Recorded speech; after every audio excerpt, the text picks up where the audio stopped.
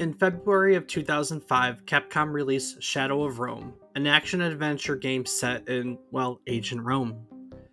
Before it even hit the shelves, they anticipated a successful release and began planning a sequel. But there was one problem. Shadow of Rome did not sell well. Rather than throw all their work away, the development team decided to take the concept and change its characters, setting, and time period. And what they came up with became the beginning of the Dead Rising series. Today, we're going to look at the history of Dead Rising and of its creator, Keiji Inafune. So stick around and join us as we take one mega-sized trip down memory card lane.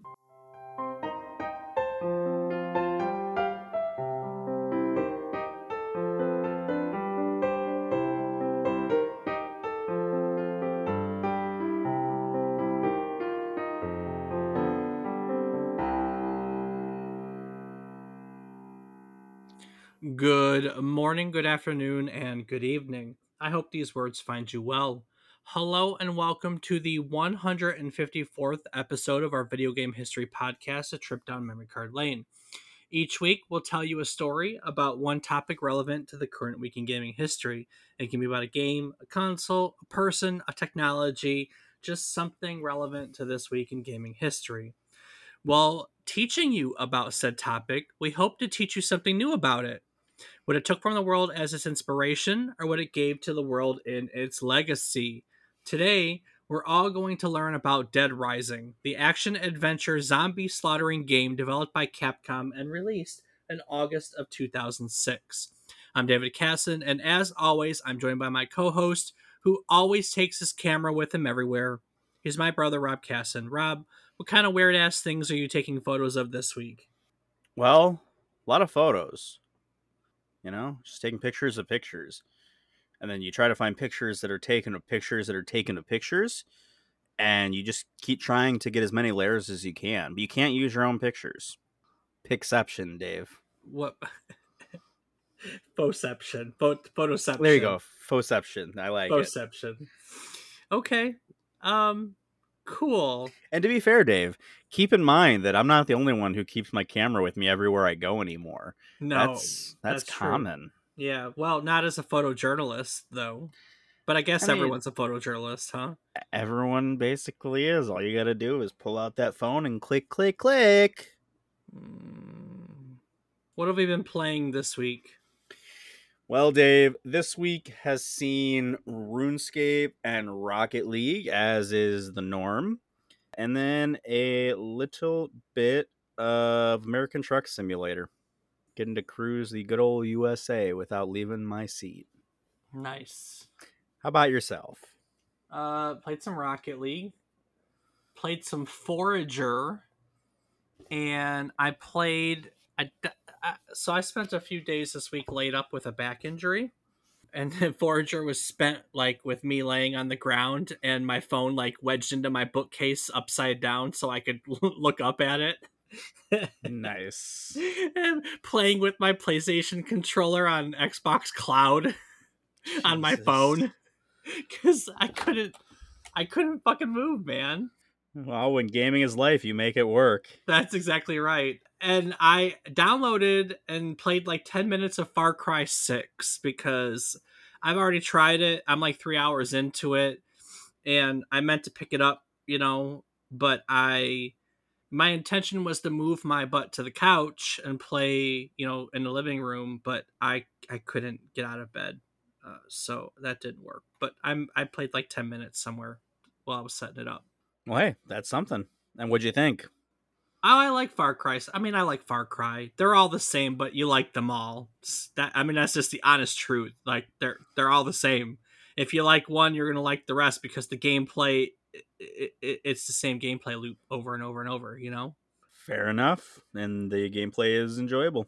I enjoy it. I do. Like I said, I got 3 hours. I got 3 hours into it on a free weekend, and put it down.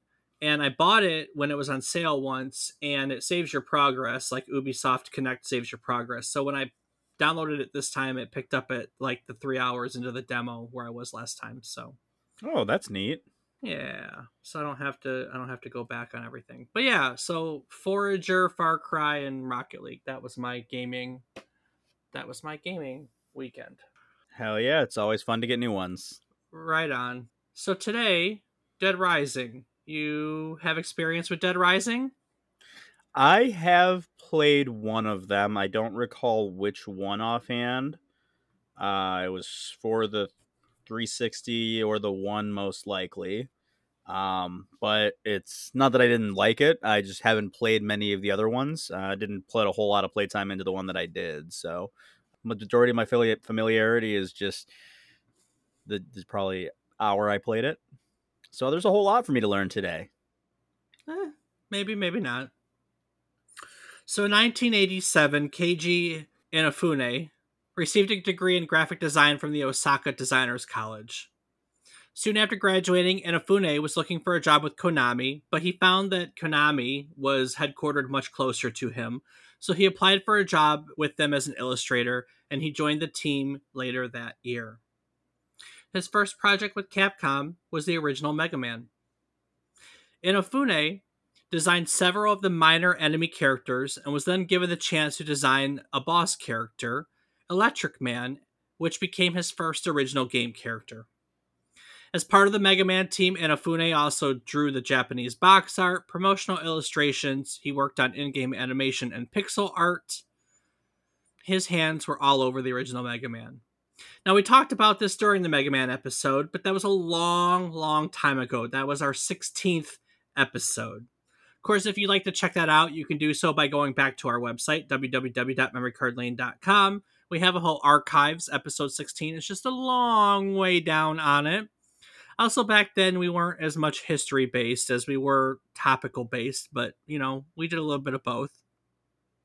So we kind of talked about this already, but I'll kind of give you the gist of it. Inafune is often called the father of Mega Man. He has had his hand as a designer or a producer in a lot of Mega Man games. Like a lot of Mega Man games.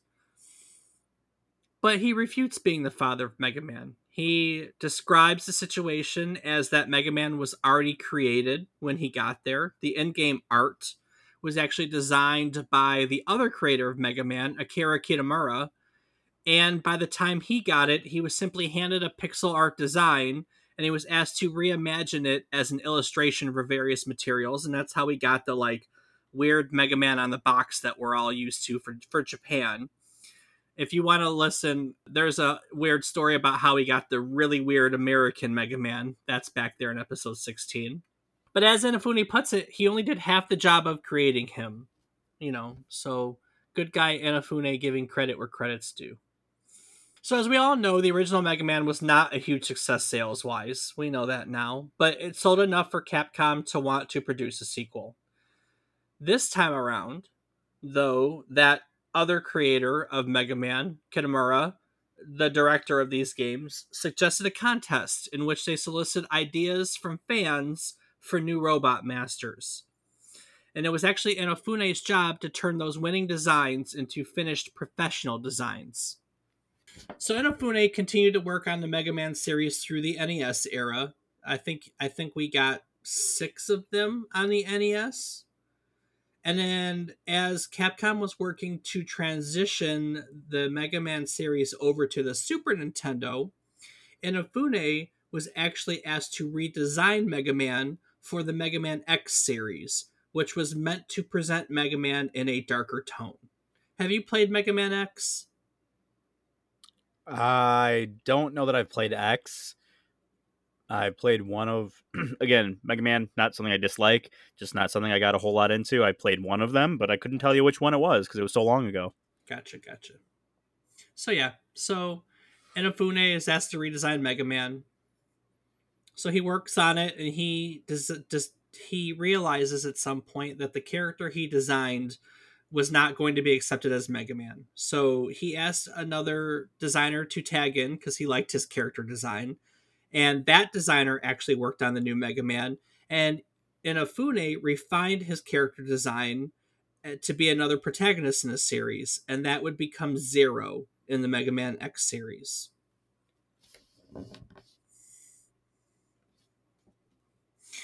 When longtime video game producer Tokuro Fujiwara, who we've talked about more than once, he's the creator of Ghosts and Goblins and Resident Evil, two things we've done episodes on. When Fujiwara left Capcom in 1996, Inafune was made the producer of the next Mega Man title, Mega Man 8. So he's an illustrator and a designer for, all these Mega Mans. And then here in 1996, Fujiwara leaves and Inafune becomes a producer. As Capcom transitioned into the PlayStation era, Sony requested that they develop a new 3D Mega Man that was exclusive to the PlayStation, and Inafune was tasked with the job, so he became the producer of the Mega Man Legends series. Legends was weird but cool. I kind of wish they had made more of them. At some point, he worked as a promotion producer for Resident Evil 2, which was a job that pretty much did itself. Because, the first Yeah. Resident Evil was good. The second one was super good. We did an episode on 2, didn't we? Did we do 2? I know we definitely did original. Was it 2 too? Did we do? I mean, I know we talked about 2. Did we do one specifically for 2? Didn't we do one? I think we did 2 because didn't I do it? Because they scrapped it. Remember they had like Resident Evil 1.5 and they scrapped it. I thought we just talked about that in the Resident Evil episode. But maybe I'm Mm, mistaken. I don't know. Yeah, I don't Anyway, know. I guess we'll have to go back to the website and listen. yeah. So he was a promotion producer on Resident Evil 2, and that was a cushy job. Then Inafune helped create the Animusha series. Now we talked about Animusha in one of those episodes because we were intrigued by it. The first game in the series, Animusha Warlords, was released in January of 2001. This game, Animusha, was conceived as an idea to create a ninja version of Resident Evil set in the Sengoku period. It featured a ninja house filled with booby traps where battles would be fought with swords and shurikens. And we both thought that it was a cool concept when we talked about it. So I know we've covered that. Yes, yes. As time went on, Inafune continued to be the producer on various games at Capcom. He did the Mega Man Zero games, Animusha 2 and 3, the Mega Man Battle Network games. I mean, he had his hand in a ton of Capcom games. Realistically, the next job that's relevant to our story is Inafune's stint as the executive producer on a game called Shadow of Rome. Have you ever heard of Shadow of Rome before? No, Dave, I haven't. Me either, coincidentally. Oh, Shadow of Rome was an action adventure game developed and published by Capcom. It came out for the PlayStation 2 in February of 2005. The plot focuses on a fictionalized version of the assassination of Julius Caesar. There are two characters in the game. There's Agrippa, he's a soldier whose father is accused of murdering Caesar. And then there's Octavianus, who sets about proving Agrippa, his father, their innocence. There's this whole plot about it. So, fictionalized plot around the assassination of Julius Caesar. It's got close combat. You fight with like swords and maces, spears, bows, slingshots. There's vehicular combat in the form of chariot racing. I'm pretty sure I watched someone play this, but I don't ever remember playing it. I don't remember it very well. I do remember chariot racing though, so I think I've seen it. It was a game that received fairly favorable reviews. If you go back and look, its Metacritic score is a 75 out of 100, and I don't really think that's anything to shy at in today's day and age. no, that's pretty decent. So as the first game was released, things were looking good, and there was a sequel that was being planned that was already in the early stages of development. So Capcom had intended on making Shadow of Rome a franchise that was specifically targeted at Western audiences. But unfortunately for everyone involved, Shadow of Rome just didn't sell well. Not surprising considering that neither two of us are familiar with it at all. You know what I mean? Right. But all their work was not for nothing. The development team knew that they wanted to make a game that was aimed specifically at Western audiences, but they realized that now they had to make something that wasn't Shadow of Rome. So they changed the story, the setting, and the time period. And what they decided upon was to create a game that had a story about a zombie outbreak set in a modern time period in a shopping mall. So Shadow of Rome 2 became Dead Rising. Hmm. It's clearly inspired by Romero's zombie movies. That has come up repeatedly. Actually, Capcom has come out and defended themselves and saying that, like, yes, but that concept's not trademarked, so screw you. They wanted the game to follow suit from the Resident Evil series, but the development team did not want it to be a Resident Evil game. So instead, they kind of focused on making a more comical view of zombies in the horror genre. And the that idea and the concepts around it became one of the game's unique traits, and that is they designed it so you have the ability to pick up absolutely anything and use it against zombies. And I mean absolutely anything. Like you can walk into a toy store and pick up like a giant duck mask and beat zombies to death with it. That's awesome. So if there's something in the game, it can be used as a weapon. And the setting for the first game, it's a stereotypical American shopping mall. So you can literally go into a mall that features anything. We know malls have everything in them. Maybe not so much now that they're a dying concept, but at one time, let's say when we were kids, you could walk into a mall and find a store for just about everything. Yeah, no, you're right. That's what they wanted the setting to be, right? Yeah, no, absolutely. Now, one of the key components that the team was interested in was the number of zombies that could appear on screen at one time, because they wanted there to be the feeling that it was a major outbreak. I remember this was the point that was talked up repeatedly leading up to this game. I'm not going to lie, Dead Rising was a game I was super excited for. We'll come back around to that momentarily. But I remember it. I bought into the hype on this game. I had this game on day one, if I'm not mistaken. And the fact that there could be, Wikipedia quotes an article that says there is up to 800 zombies on screen at one time. Jesus. Right. So they wanted to always have this feeling that it was a major outbreak and you could be overwhelmed at one time. On top of that, many of the members of this development team had just finished working on Breath of the Fire Dragon Quarter, and they brought with them some ideas about like development and progression and progress in the game. And they helped the game designers develop the structure of Dead Rising. So in Dead Rising, you have the ability to roll over anything that you've learned in terms of experience, in terms of levels, and your abilities towards each playthrough. Because the playthroughs of Dead Rising are time limited, so you can finish it pretty easily, but then you can keep going to get stronger, more levels, more abilities, so on and so forth. You can do it on subsequent playthroughs. So So they like kind of all worked, new game plus kind of thing.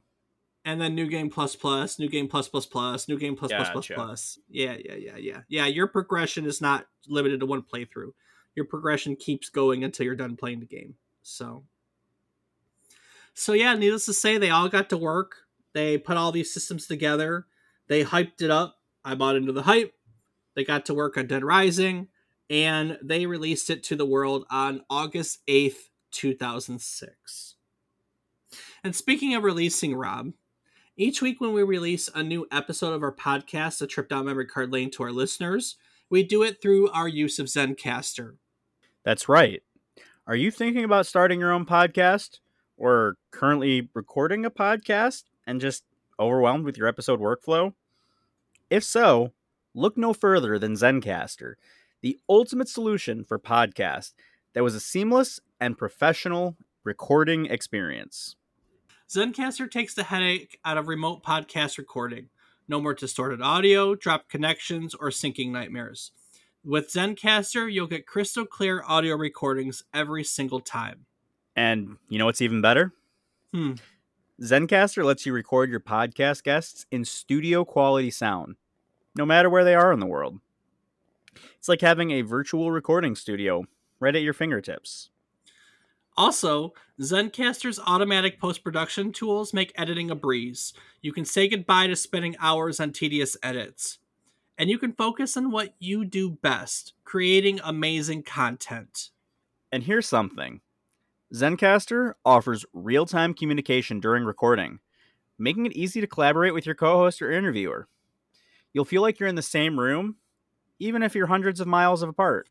That's right, Rob. We don't have to use Discord or Snapchat or anything to talk with one another. You have the ability to chat with one another right through the recording screen. And there are even footnotes that we can set up with one another if there are things I need to make you aware of ahead of time, or things I need to share with our guests, or just things that you need to be aware of.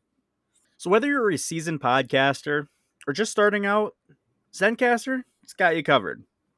Its user friendly interface and intuitive features make recording a stress free experience. So if you're ready to take your podcast to the next level, head over to zencaster.com and sign up today. You won't want to miss out on this game-changing tool for creative content creators everywhere. And we have a special offer for all of our listeners. Head on over to zencaster.com/pricing and use our offer code, Memory Card Lane, all one word, and you can get 30% off the first month of any premium Zencaster plan. That's zencastr.com/pricing and use our offer code Memory Card Lane for 30% off your first month of any Zencaster premium plan. Record, collaborate, and create with Zencaster today. And you know what, Rob? Collaborate and create is exactly what that development team at Capcom did right up until the release of Dead Rising in August of 2006. So, for those of you who don't know what it is, Dead Rising is an action adventure game. It's the first game in what became the Dead Rising series. It follows a photojournalist named Frank West who becomes trapped in a zombie infested shopping mall. And Frank works to uncover the mystery behind the outbreak before a rescue helicopter arrives in 3 days to evacuate him. There are various ways you can work through the game, and there are multiple endings depending on how you play the game. There's these different triggering conditions, and depending on what you trigger or don't trigger, you have different endings in the game. You play it from a third person perspective. It's open world. You can go anywhere you want in this place called the Willamette Parkview Mall. And basically, you survive by scavenging for items around a shopping mall to fight zombies and really bad people known as psychopaths, while rescuing other people who aren't bad. They're called survivors. And yeah, you've got 72 hours to do it. Do you think it was this one that you played? Do you remember if it took place inside a shopping mall? You know what? Now that I'm thinking about it, Dave, and this may not be part of the series, and it might be, I guess we'll find out when we talk later. I'm pretty sure the one that I played was Dead Island. Oh, was it a first person zombie game? I very well might have been, yeah, but I remember it being set on an island. Yeah, that ain't a Dead Rising game. Well, then no, I don't think I've ever played any of the Dead Rising games. I've only played the island. I think that you'd know it if you were in a room with 800 zombies. I mean, you're describing Left 4 Dead. That's true. So I've definitely played that. So I bought into the hype on this game. It was Capcom and Inafune. It was a zombie game, and we had lots of those. We had the Left 4 Dead series, and we had the Resident Evils, and there was any number of things. So I bought into the hype. I was super excited for this game. I'm sure this was a day one purchase for me. I'm gonna be honest, I couldn't get into it. I tried to like it. There are a few games in my life that I've ever pre-ordered and bought on day one that I can say that about. So Dead Rising sticks out in my mind because it's one of the few. But one of the things about it is it's super hard. And I have never had the patience, Rob knows, because he's tried to get me to play Dark Souls before. I've never had the patience for super hard games, and this game is super hard, and I've just never had the patience to play through it. Now, I've played it a bunch. I've gotten pretty far. I've picked it up a few times, but in general, I want to like the Dead Rising series, but I can't. But for what it's worth, it does a lot of cool things. So like you can take pictures of the zombies, and it had like a photo rating system, and like depending on the photo rating system, you would get like they were called prestige points, and prestige points you'd get for either killing zombies. They were like your experience points. But I remember, like, it was PP because it made me giggle whenever it showed up on the screen. So I know, Yep. right? Yep. That checks out. Yeah, exactly. But the one thing about it is you can literally pick up anything. Like that's the fun part of this game. There are over 250 different items that you can pick up. They include the things that you would expect to be able to pick up, like a gun or a baseball bat or a 2x4, hammers, pistols, shotguns. You could put things together, so you could turn a baseball bat into a spiked baseball bat, for instance. Can you in the first one? Don't hold me to that. You could put a traffic cone on a zombie so it was blind, and then it would stumble around blindly. That was fun. Hell yeah. But then there are things that you wouldn't think. Like you could go to a children's store and pick up like lettered blocks and throw them at zombies, or you could pick up a Barbie doll, so to speak, and beat a zombie with it. You could pick up construction tools. That was one of my favorite stores because there are a lot of construction tools that do a lot of damage to zombies. You could go to a furniture store and beat someone with a side table. There just were a lot of things that you could pick up, and that was the fun of the game, was to go around the mall and find things and use them to beat things. But it wasn't easy. There were a lot of zombies, and the zombies weren't even the hard part. The hard part were the psychopaths. The psychopaths were people, that got into the mall and were trying to murder you, and they were like the bosses of the game because they had their, like, if I remember correctly, they had like health bars and everything, and they were all super super hard. I think the first one was like a car full of psychopaths, and I would get run over and die constantly, and it aggravated me. I remember like a clown guy. I'm sure there's a bunch more. It was just hard, and I wanted to like it, and I couldn't. And I know I've tried to play at least one other one. I couldn't tell you what it is off the top of my head. I couldn't tell you which other one I've tried to play. But even that one, like, I was like, oh, this is fun, but it's still Dead Rising, and I'm still not in love with it. Sorry if you are a Dead Rising fan. I tried to like your game. I couldn't. But a lot of people could, Rob. Oh, could they? Yeah. Because it's a series. There are more games in the series. The first game won various awards. Best action adventure game in 2006, best action game at the Spike TV Video Game Awards that year. Its Metacritic scores an 85 out of 100, so the critics liked it too. Supposedly, well, it's a Platinum Series game. They eventually released this Platinum Series. So to be a Platinum Series, I think you have to sell at least 1 million copies. So I'm pretty sure that we know that it has sold at least 1 million copies. So a lot of people have played, and a lot of people have very much enjoyed Dead Rising. And so it became a series, right? So Right. 2006, we got Dead Rising, and therefore we got Dead Rising 2 in what? Dead Rising 2 we got in 2010, 4 years later. Every time the people and the setting change. So like the first one is Frank West in a shopping mall. The second one is Nick Ramos in a fictional city called Los Perdidos, California. We got, no, that's Dead Rising 3. Dead Rising 2 is Fortune City, Nevada, the one that wants to be like Vegas. And you got Chuck Green. I played the second one because I definitely played a Chuck Green game. I remember Chuck Green. And the catching with Chuck Green is Chuck Green's trying to keep his daughter alive. There's supposedly at this point a drug called Zombrex, which allows an infected individual to stop from completely turning. And so the timeline in the second one with Chuck Green is a timeline to try to get Zombrex and prevent his daughter from turning. So that's a casino town, Fortune City, Nevada, Chuck Green. So I played the second one. I do not recall playing any past that. So the third Dead Rising would have been 2013. That's Nick Ramos and Los Perdidos after the first couple games.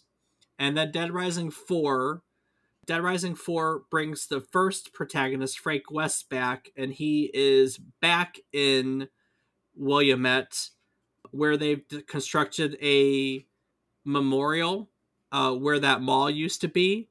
It's like a memorial megaplex, and it has fallen under another zombie outbreak.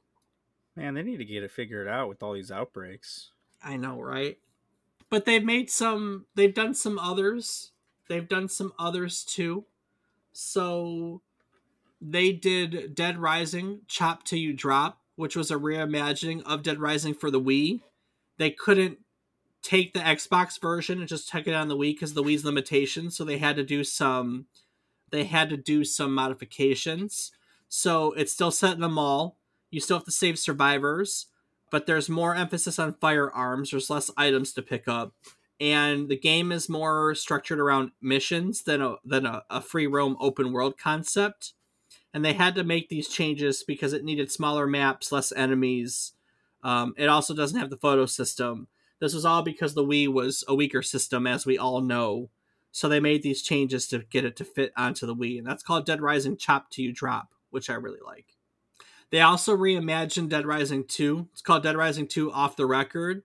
And basically, instead of Chuck Green as the protagonist, it brings Frank West as the protagonist. So he can explore Fortune City instead. That's kind of cool, huh? Yeah. They had a collection eventually for the 360, which had Dead Rising 1 and 2 and Off the Record. So those all those games on the Xbox came out in a collection in 2014. That was Europe. And then at one point they did the same for something called the Dead Rising Triple Pack. It's got Dead Rising 2, and Dead Rising Off the Record for the PlayStation 4 and Xbox One that came out in 2016. That's all fun, right? Absolutely. But the thing with all of these games is like, oh, the second game is when you could combine weapons together. So maybe the second one was the one I was thinking where you could make that stabby bat. Hmm. You couldn't do it in the first one. They introduced combo weapons in the second one. Also, you could play the main story in the second one in 2-player co-op, and I think that's how I played it. Played it with Eric. I'm pretty sure I played a little bit of it with Eric, but I can never get into those. I don't know, Dave. I couldn't tell you. You could do combo weapons at crafting tables. In Dead Rising 3, crafting tables were removed, so the crafting system, you could fuse the weapons anywhere. You could also play in 2-player co-op mode in Dead Rising 3, where the second player controls a character named Dick. Cool. And in Dead Rising 4, you can... It's got the open world setting. It's got peepees again.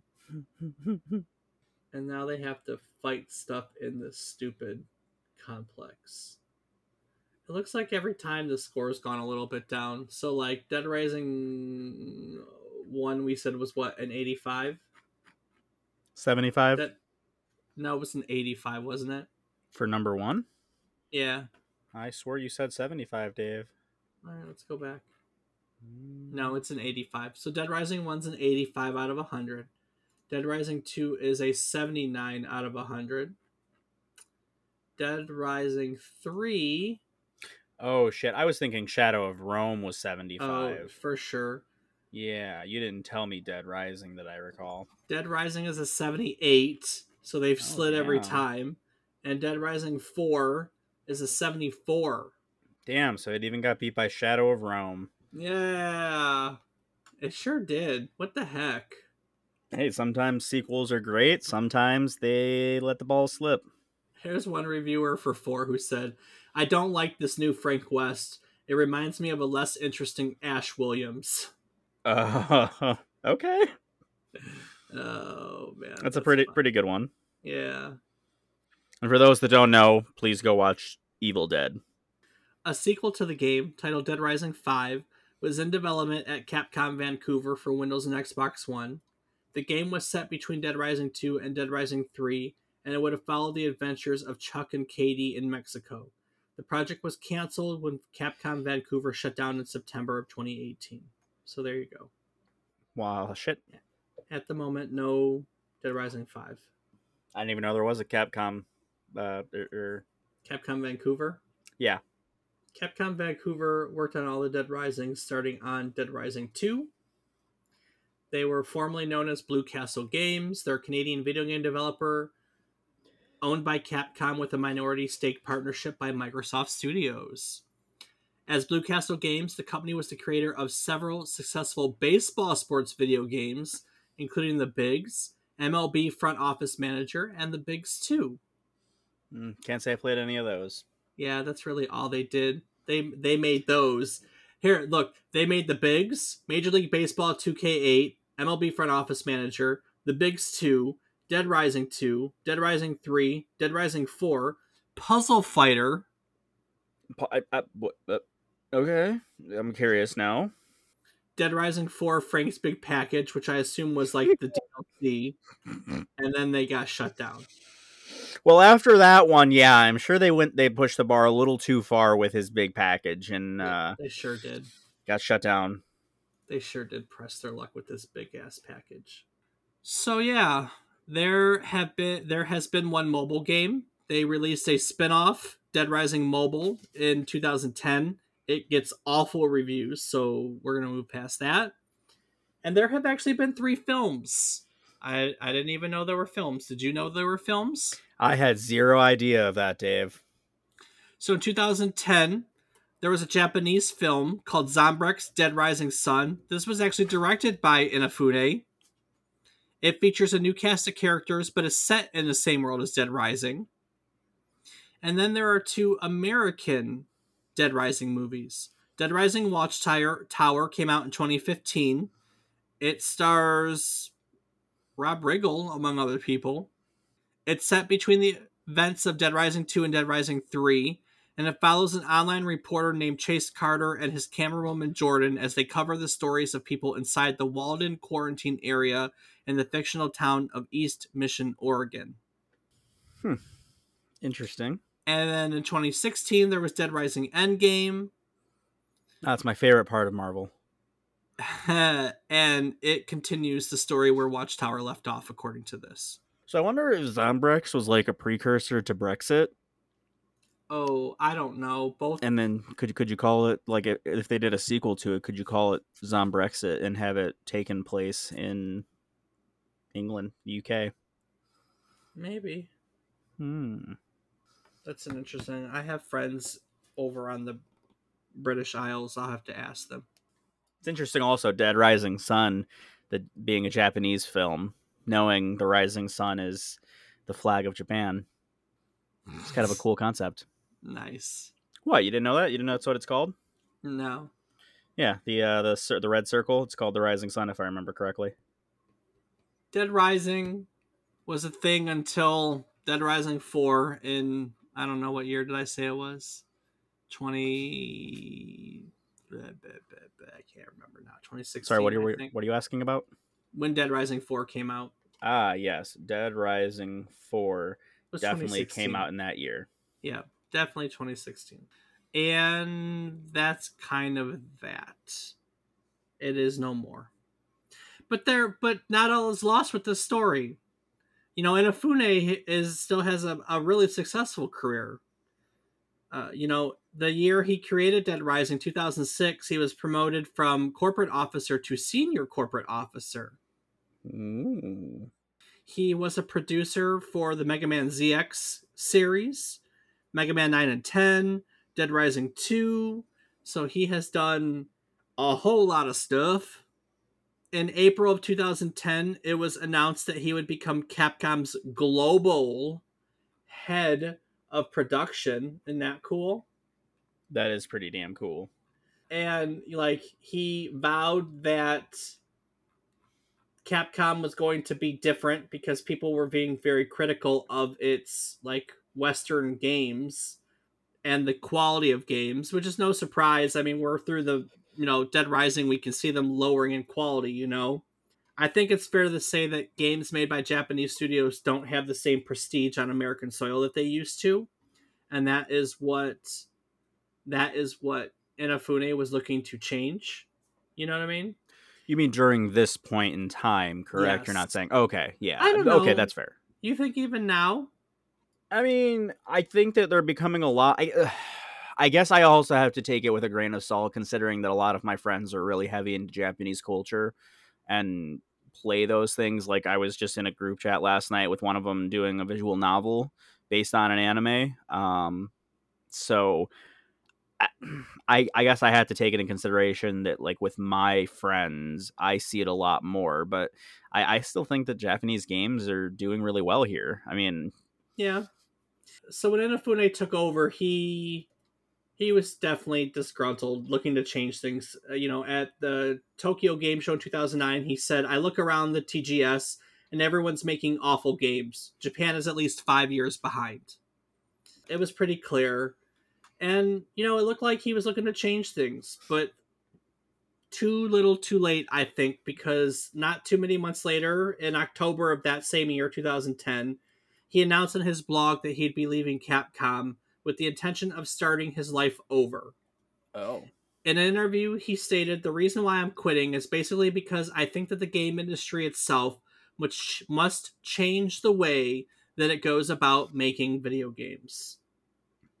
He cited that job security creates complacency among staff, and big budgets with very large staff are problems with the current Japanese game companies. So in December of that year, he launched a new company called Concept. It was a design and production studio, which pairs up with studios to co develop them and then work on the media from the game outside of the games themselves. In January of 2011, he formed another company called Intercept. This was focusing on game development. His guiding philosophy behind Concept was to work on multiple games at once, work on the ideas that they themselves have created, and have the flexibility of doing multiple genres. He felt that this flexibility was necessary for a company to survive in the modern gaming market. During this time at Concept, games that he had worked on, he was often given the credit of conceptor. That's how he's credited during games during that time. you mean Comceptor? No, yes, I don't know, honestly. I mean, it would make sense to be the Comceptor of concept, but maybe he's the conceptor of concept. Concept. God, that's hard to say. I know, right? And he floated around for a while. The next time he did something significant, which we'll have to do an episode on and talk about in itself, was 2013. He started a Kickstarter project for a game that Init Creates was going to work on. Called it a spiritual successor to Mega Man. It was known as Mighty Number Nine. Did you ever play Mighty Number Nine? I've never even heard of Mighty Number Nine, but Nine was a great movie by Tim Burton. No. Yes. Yep. Yep. Yep. Yep. Yep. In 2015, he worked on a video game called Recore. I think that one's on the Xbox Game Pass. He's still working for Concept. In 2017, Concept was purchased by Level 5. Level 5 is a fantastic company, so now it's Level 5 Concept, and Inafune is their chief communications officer. And if you don't know what Level 5 does, they work on, we've talked about like the Ni no Kuni series recently, which I think is on Game Pass. Go back and look at that because do you remember talking about Ni no Kuni at all? I remember talking about it, but I don't That's remember which episode or that's anything. that's the video games that are based on Miyazaki's art, like it's made by Miyazaki's studio. Right. Okay. I just don't Yeah, remember when we were talking about it. that's okay. 1 and 2 are on Game Pass. I forgot to tell you that. So they worked on that. They worked on a bunch of Professor Layton games. They have worked on Fantasy Life Online. I think that they're in their old library. There's some Dragon Quest. Yeah, they worked on Dragon Quest 9 way back in the day. So Level 5 has quite a library, but I think Professor Layton is one of their big ones nowadays. So, and the Well, that might have been when we talked about it. Inazuma Inazuma series. Anyway, so Level 5 Concept Chief Communications Officer. That's what Inafune is doing today. Inafune's got a lot of stuff going on, but Dead Rising is not one of them because I guess the first one started out well, but then people started to not like them like I don't like them. There, that's my story. Well, sometimes the sequels win and sometimes they don't. Is that so? I mean, you just never know, man. Some games start out with a great series and then just fade off as they try to oversaturate things, and this could be one of those. I mean, obviously, it seems to have been one of those things with the scores consistently dropping and whatnot. Whatnot? Whatnot. That's Dead Rising, Rob. Indeed, it is. Dead Rising and now Dead Falling. But there were a lot of other things that we talked about in this episode, weren't there? I mean, there were a few things here and there. Definitely Like, little callbacks that we can talk to. we talked about, we can talk about Inafune, and we covered Resident Evil. We covered Ghosts and Goblins, where we talked about Fujiwara before.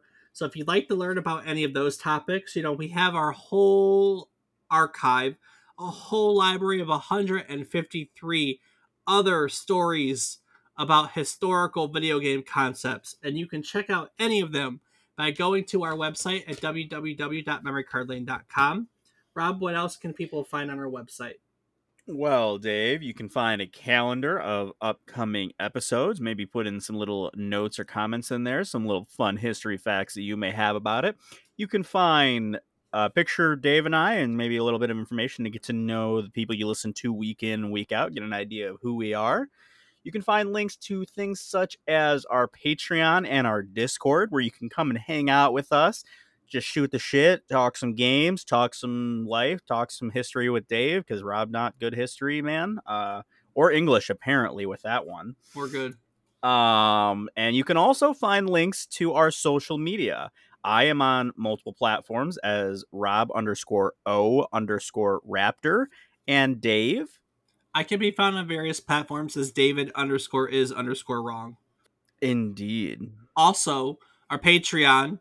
I've been posting our episodes weekly on our Patreon for a dollar a month. On the first of the month, $1, maybe two. You guys can part with $1 or $2 and help us fund this hobby of ours. I've been posting unedited and no ad versions of each episode. So if you'd like to peruse either of those, or if you just want to support us, throw us $1 a month, guys. It ain't no big deal. You can spare $1. Or just walk up to Dave and I and give us $1. That works too. Yeah. I look like a homeless person plenty of times, He anyways. definitely does, but don't let it fool you. So do I. I mean, we don't try, but hey, that's because all of our effort goes towards this podcast. Very, very true. And yeah, each week we like to teach you something new about a single topic relevant to the current week in gaming history. That topic can be a game you maybe have heard of or never heard of. It can be about a person maybe that you've never or heard of. It can be about technology that has impacted one of your favorite video games. There are any number of things that we talk about. While teaching you about these topics, we hope to teach you something new each week. We hope to teach you something that it took from the world as its inspiration, or something that it gave back to the world as its legacy. One of the best parts about getting to do this podcast each week is that as we do research for new episodes and have to force ourselves to step out of our comfort zone to fill in, not so popular weeks in video game release history, we always learn new things with obscure topics. Learning is a lot of fun. Even with things we know a lot about, we always learn new things. Each week we learn things and we get to teach them to you, because that's one of the best things about teaching is when you teach, you learn. When you learn, you teach. It's a wonderful cycle. So in recognition of this cycle, each week we like to talk about our takeaways from each episode. So Rob, what did you learn today? Well, Dave, I think that my big cool thought is that a guy who worked on Mega Man, which I mean, I haven't played any of the later games, so I know we talked about it, him trying to turn it into like a darker tone. Um, but I always think of Mega Man, kind of an upbeat, positive thing. You're just fighting bad guys. It's not really this dark thing. And then the guy who is set to create one of the later games in that series is creating zombie games. It's Yeah. kind of a cool jump. And like, I mean, obviously, yes, a lot of game designers work on a lot of different games and things, but it's just, you don't really think about it too often.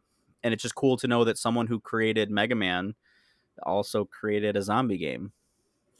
Yeah, the Mega Man's Mega Buster is one of the weapons in this game. You find it like the toy store, and it actually shoots and stuff. It's kind of cool. Okay, that is pretty freaking dope. So it's also now that's another big takeaway: the fact that he was able to have some things from his original projects in there and be able to pay homage to where he, I don't know necessarily got started is the right thing to say, but to some of his earlier work. I mean, it's always cool when you can find those little Easter eggs in there.